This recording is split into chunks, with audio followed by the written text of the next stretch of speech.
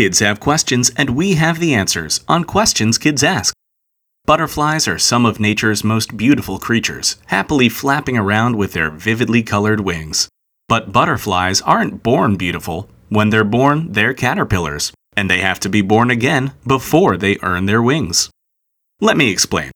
Caterpillars begin life in small round eggs that a mama butterfly sticks to a leaf. It has to be the right leaf though, because when a baby caterpillar or larva is born, it will eat the leaf as its very first meal. In fact, much like the very hungry caterpillar, caterpillars eat and eat and eat some more. They start off quite small, but over the course of 10 days or so, caterpillars grow exponentially thanks to all that eating. They grow so quickly that their exoskeleton can't keep up, so they have to shed their skin and grow it all over again as they get bigger. When a caterpillar reaches its full size, it will shed its skin once more before entering the pupa stage.